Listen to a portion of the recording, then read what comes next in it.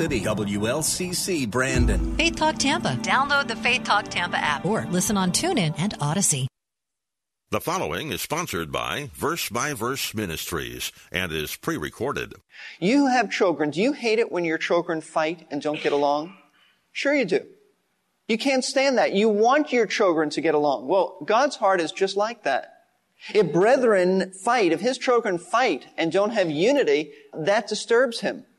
So the opposite is true. It pleases God when his children love one another, just as it pleases you. Secondly, we love one another. It's important because it communicates to the world that we belong to Jesus Christ. How does the world know that you're a Christian? Well, John chapter 13 tells us. In John chapter 13, Jesus laid it out very clear for his disciples, verses 34 and 35, "A new commandment I give to you, that you love one another, even as I have loved you, that you also love one another." But he didn't stop there. He said, by this, by what? By love. "Will all men know that you're my disciples if you have love for one another?" The world has a legitimate right to hold us up to the standards of this truth.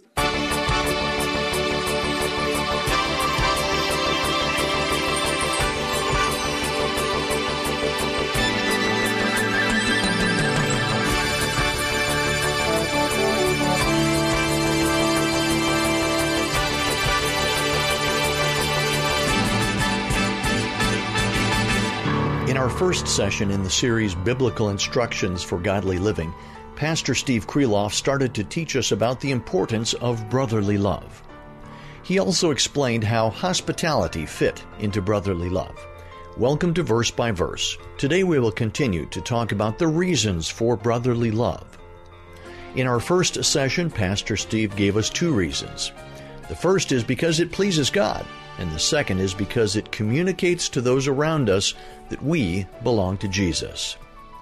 In just a couple of minutes, Pastor Steve is going to give us a third reason why brotherly love is so important. Once again, we will be back in Hebrews 13, verses 1 through 4. Here is Pastor Steve. First of all, loving the brethren is important. That's not to say, by the way, that we're not to love those who are not the brethren, but we have a special place in our hearts for God's people. The world hates believers. We love believers, but we are to love all. Why is it so important for us to love fellow Christians? Number one, because it pleases God. If you want to please God and delight his heart, you love. Psalm 133 verse 1 says, "Behold how good and how pleasant it is for brothers to dwell together in unity." You have children. Do you hate it when your children fight and don't get along? Sure you do. You can't stand that. You want your children to get along. Well, God's heart is just like that. If brethren fight, if his children fight and don't have unity, that disturbs him. So the opposite is true. It pleases God when his children love one another, just as it pleases you. Secondly, we love one another. It's important because it communicates to the world that we belong to Jesus Christ. How does the world know that you're a Christian? Well, John chapter 13 tells us. In John chapter 13, Jesus laid it out very clear for his disciples, verses 34 and 35, "A new commandment I give to you, that you love one another, even as I have loved you, that you also love one another." But he didn't stop there. He said, by this, by what? By love. "Will all men know that you're my disciples if you have love for one another?" The world has a legitimate right to hold us up to the standards of this truth. Our love testifies to the world that we belong to the one who demonstrated the greatest love by the greatest sacrifice. The world has a legitimate right to say you are not a Christian because you are not loving your fellow Christians. As Francis Schaeffer said, love is the mark of the Christian.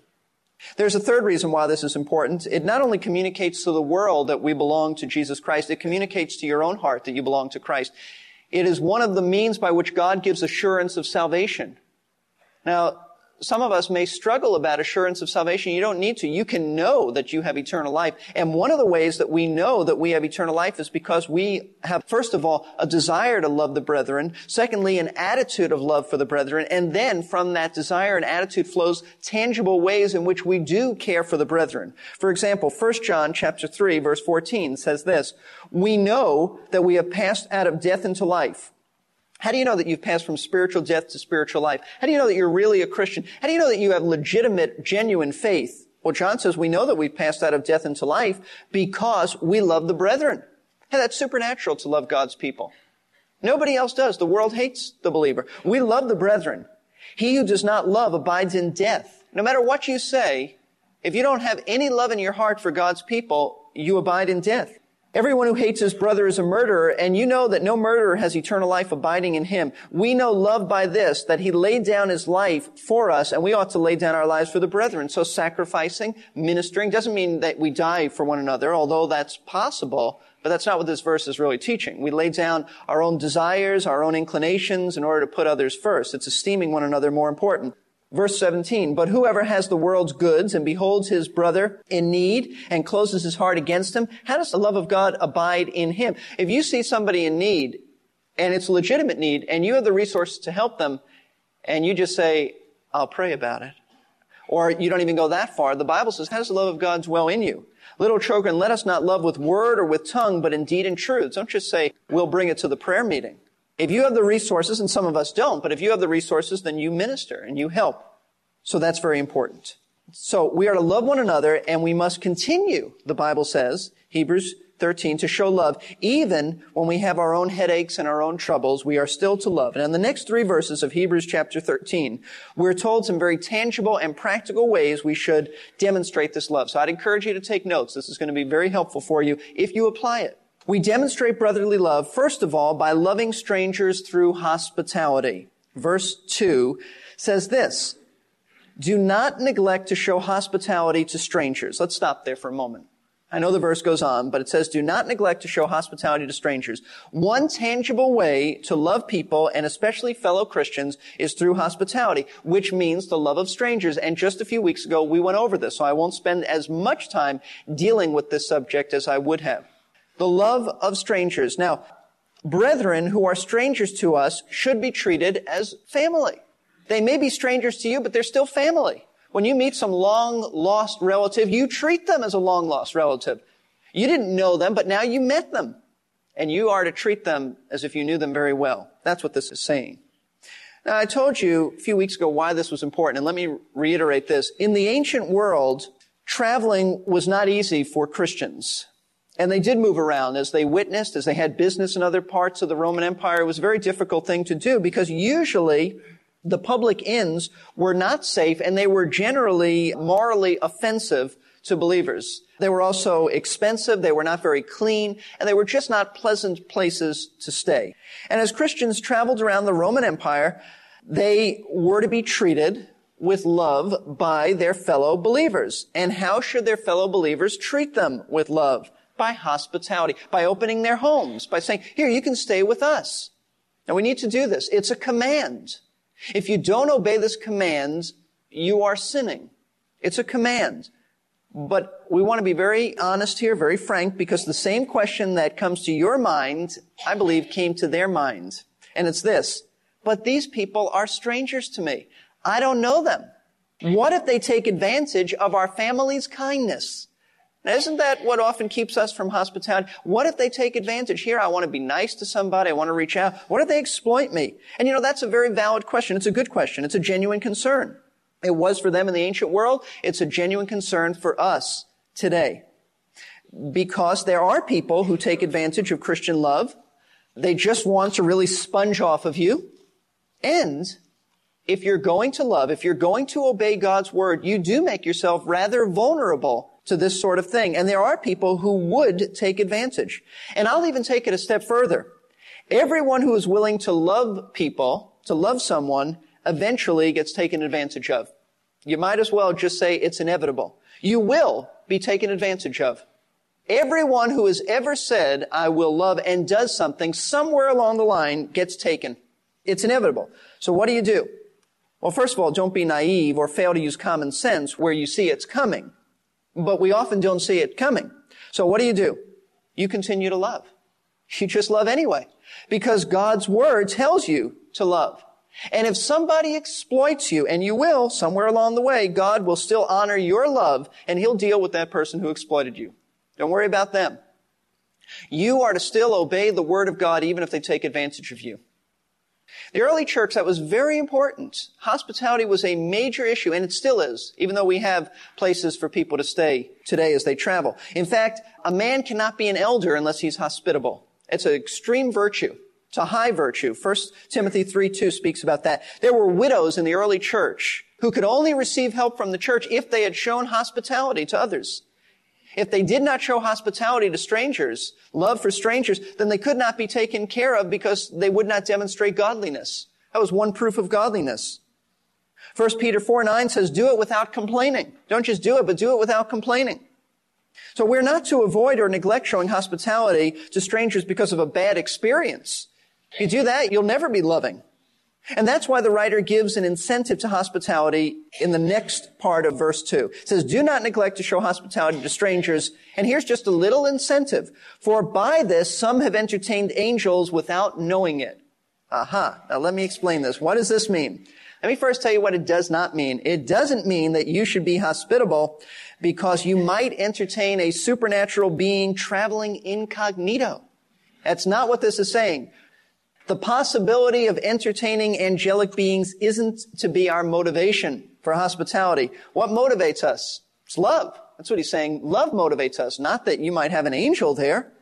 However, what this phrase means is this, is that during Old Testament times, there were people who displayed love to strangers by opening their homes to them, being hospitable, and in the process of reaching out to those people in love, some of those strangers turned out to actually be angelic beings.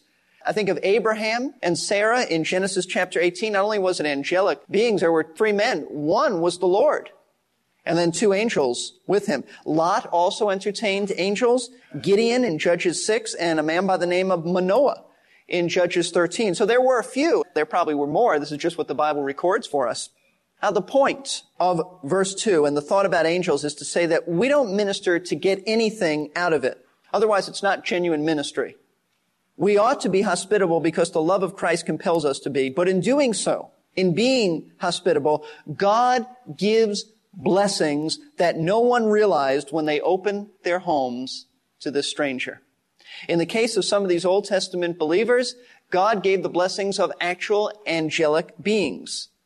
Now, Abraham didn't look out and say, oh, it's the Lord and 2 angels. No, Abraham ran, and you read that in Genesis 18. He was running here and there to minister. He didn't know who they were.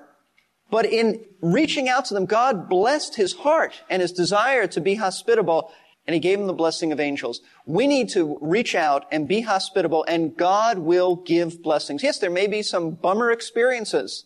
There may be some bad experiences, but don't let that stop you, because every once in a while, God gives you an incredible blessing. You see, just because you had a bad experience with hospitality, that's no reason to not obey this. Guests in your home may turn out to be people sent by God. You know what the word angel means? It means messenger. You may have messengers of God. You may have people that God has sent, not supernatural creatures, but you may have people that God has sent, although it's possible you would have supernatural creatures. It's possible, I want to say that, but not highly likely. But it is more likely that God will send people into your life to bless you. Some of the people that we have had to our homes and we have reached out to have turned out to be some of our closest and dearest friends, and people who have ministered to us that we just could not imagine at the time that there would be such ministry there. And actually, we get the greatest blessing. If you are hospitable, you're not giving the greatest blessing. You're getting the greatest blessing. I went over this a few weeks ago, so I won't have you turn there now, but you should mark down Matthew chapter 25, verses 35 through 40, because Jesus said, what you do to even the least of my brethren, you do it to me. That's the greatest blessing. You treat any of the Lord's brethren in a hospitable, loving way, you're treating the Lord that way. And that is the greatest blessing, far greater than even ministering to angels, ministering to the Lord himself. Now, how can you apply this? Well, we really don't usually have, like in the ancient church, we don't usually have people traveling around like they did who don't stay in hotels. And you do have some people traveling around, but a more practical, concrete way is to have strangers to your home, people who go to this church, brethren who go to this church who you don't know. Invite them over. Invite someone new. Invite someone who you want to get to know, someone who needs to be reached out to. And I will say this to those who have been reached out to, because there have been many at Lakeside in the last few weeks who have been reached out to and will be reached out to. Once that happens to you, you got to do it to others. You got to reach out to others. It's not like you're on the list for a year. When that happens to you, you have a responsibility. If you're a believer, you have to reach out to others too. So everybody does this. No one is exempt. This isn't just for elders.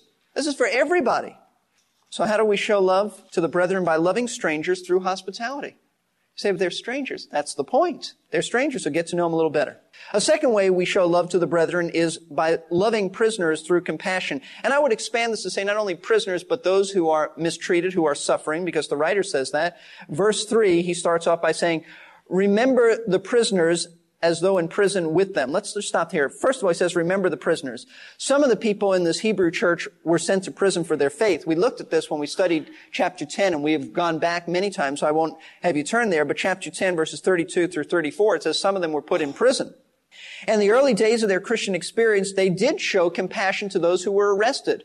Some really did go in the prison and minister to them and show genuine concern. And now the writer is urging them, don't forget those who are in prison. You are to remember them. Why is it so important to remember those in prison?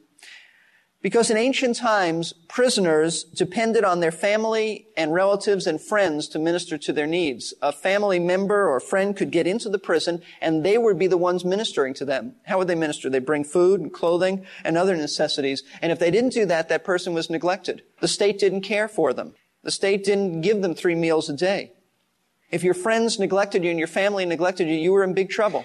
In fact, we have some insight on this with Paul's prison experience in 2 Timothy chapter 1. This is Paul's last letter. He's about to die. And he says in 2 Timothy 1:16, the Lord grant mercy to the house of Onesiphorus, for he often refreshed me and was not ashamed of my chains. Probably came in and bathed Paul and gave him some food or whatever. Maybe brought him some cologne. I don't know. Some soap or something. He refreshed him. He ministered to him. Also, 2 Timothy chapter 4, verse 13, he writes, Timothy, when you come, bring the cloak which I left at Troas with Carpus. Bring my coat. It's cold here. Bring my coat. And the books, especially the parchments. So bring the reading material, bring my coat. You see, that's the flavor. That's the point. And that's why these people were not to neglect those who had been in prison. Now, the writer is calling for us to show compassion to those who are suffering, whether they be in prison or out of prison suffering. And the way we should do this is to put ourselves in their place and imagine what life would be like if you were there. That's why we read. We go on in verse 3, remember the prisoners as though in prison with them, and those who are ill-treated, since you yourselves also are in the body. He's not saying that we have to starve in order to be sympathetic to those who are starving. He's just saying, imagine if you were in prison, how would you like to be treated? How would you like to be remembered? Well, if I was in prison, I'd want people to visit me. I want people to bring me food, books, magazines, letters. You see, it's the golden rule. It's what Jesus said in Matthew chapter 7, verse 12. Therefore, whatever you want others to do for you, do so for them, for this is the law and the prophets. Whatever you would want people to do for you, you do for them, because the law and the prophets hang on this. It's called love. The last phrase of verse 3 says, since you yourselves also are in the body, does not refer to the body of Christ. I think what the writer is saying here is that we are all in a physical body, and therefore we know what it feels like to suffer. We know what it feels like to endure pain. In other words, our own suffering should make us sensitive to the sufferings of others. You're in a body too. You know what it's like. You don't have to be in prison or suffering to understand what that is. You're not out of this body. You see, this is one of the reasons why we go through pain, why God lets pain in our lives and sometimes sends pain into our lives in order for us to be sensitive to the pain of others. That's compassion. You feel for others because you've gone through it. You know what it's like. Before we leave the subject of loving prisoners and sufferers in general, I want us to realize the depths of the love that the early church demonstrated to prisoners, because we are to do nothing less than this. There was a pagan orator by the name of Aristodes who wrote this, a pagan man, not a Christian, explaining how Christians minister to those who are in prison. He wrote this, if they hear that any one of their number is in prison or in distress for the sake of their Christ's name, they all render aid in his necessity, and if they can, they redeem him to set him free. What he's saying is they do whatever they can while he's in prison, and actually, if they can, they raise money to pay for him to be released. And I have discovered through my reading that some early Christians actually sold themselves into slavery to get money to set their fellow Christians free from prison. That's just amazing. But that's the kind of depth that we're to have. That's the kind of love that we're to have. And I wonder if we've lost that kind of love. I wonder if we've lost that kind of sensitivity to those in need. In a church like ours, and there are many people busy serving all kinds of ministries, I just caution us to be careful that we don't get so busy with board meetings and committee meetings and things that we have to get done that we fail to notice people. who are suffering. It's easy to do. You can get so wrapped up in non-personal items, the building and the finances. And I know those things have to be dealt with. I realize that.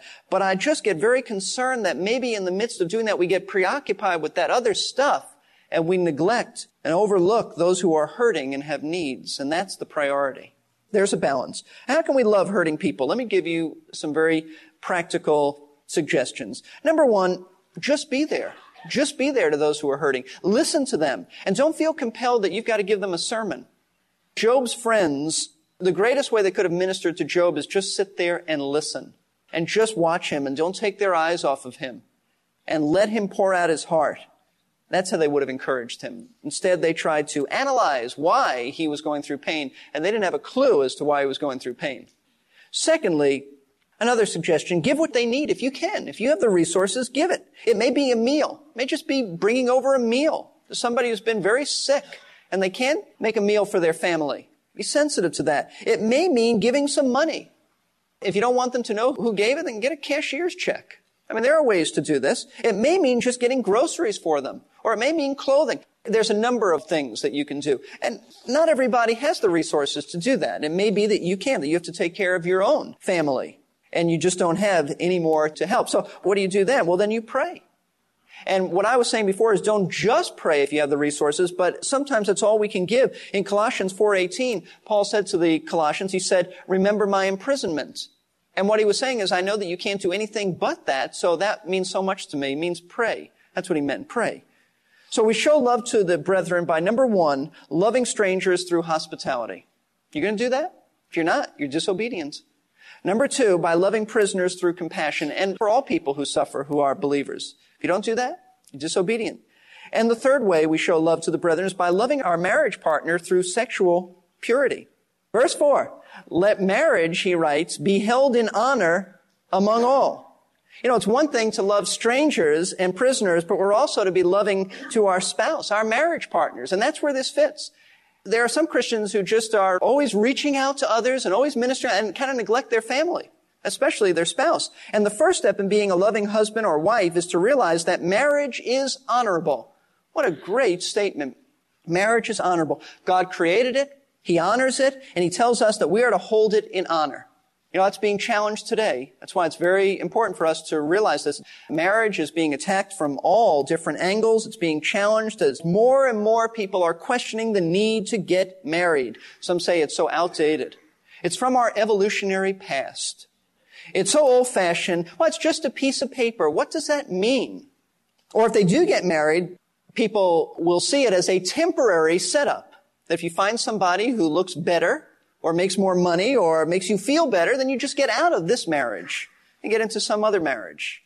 And so marriage is really being questioned today. It's really being challenged.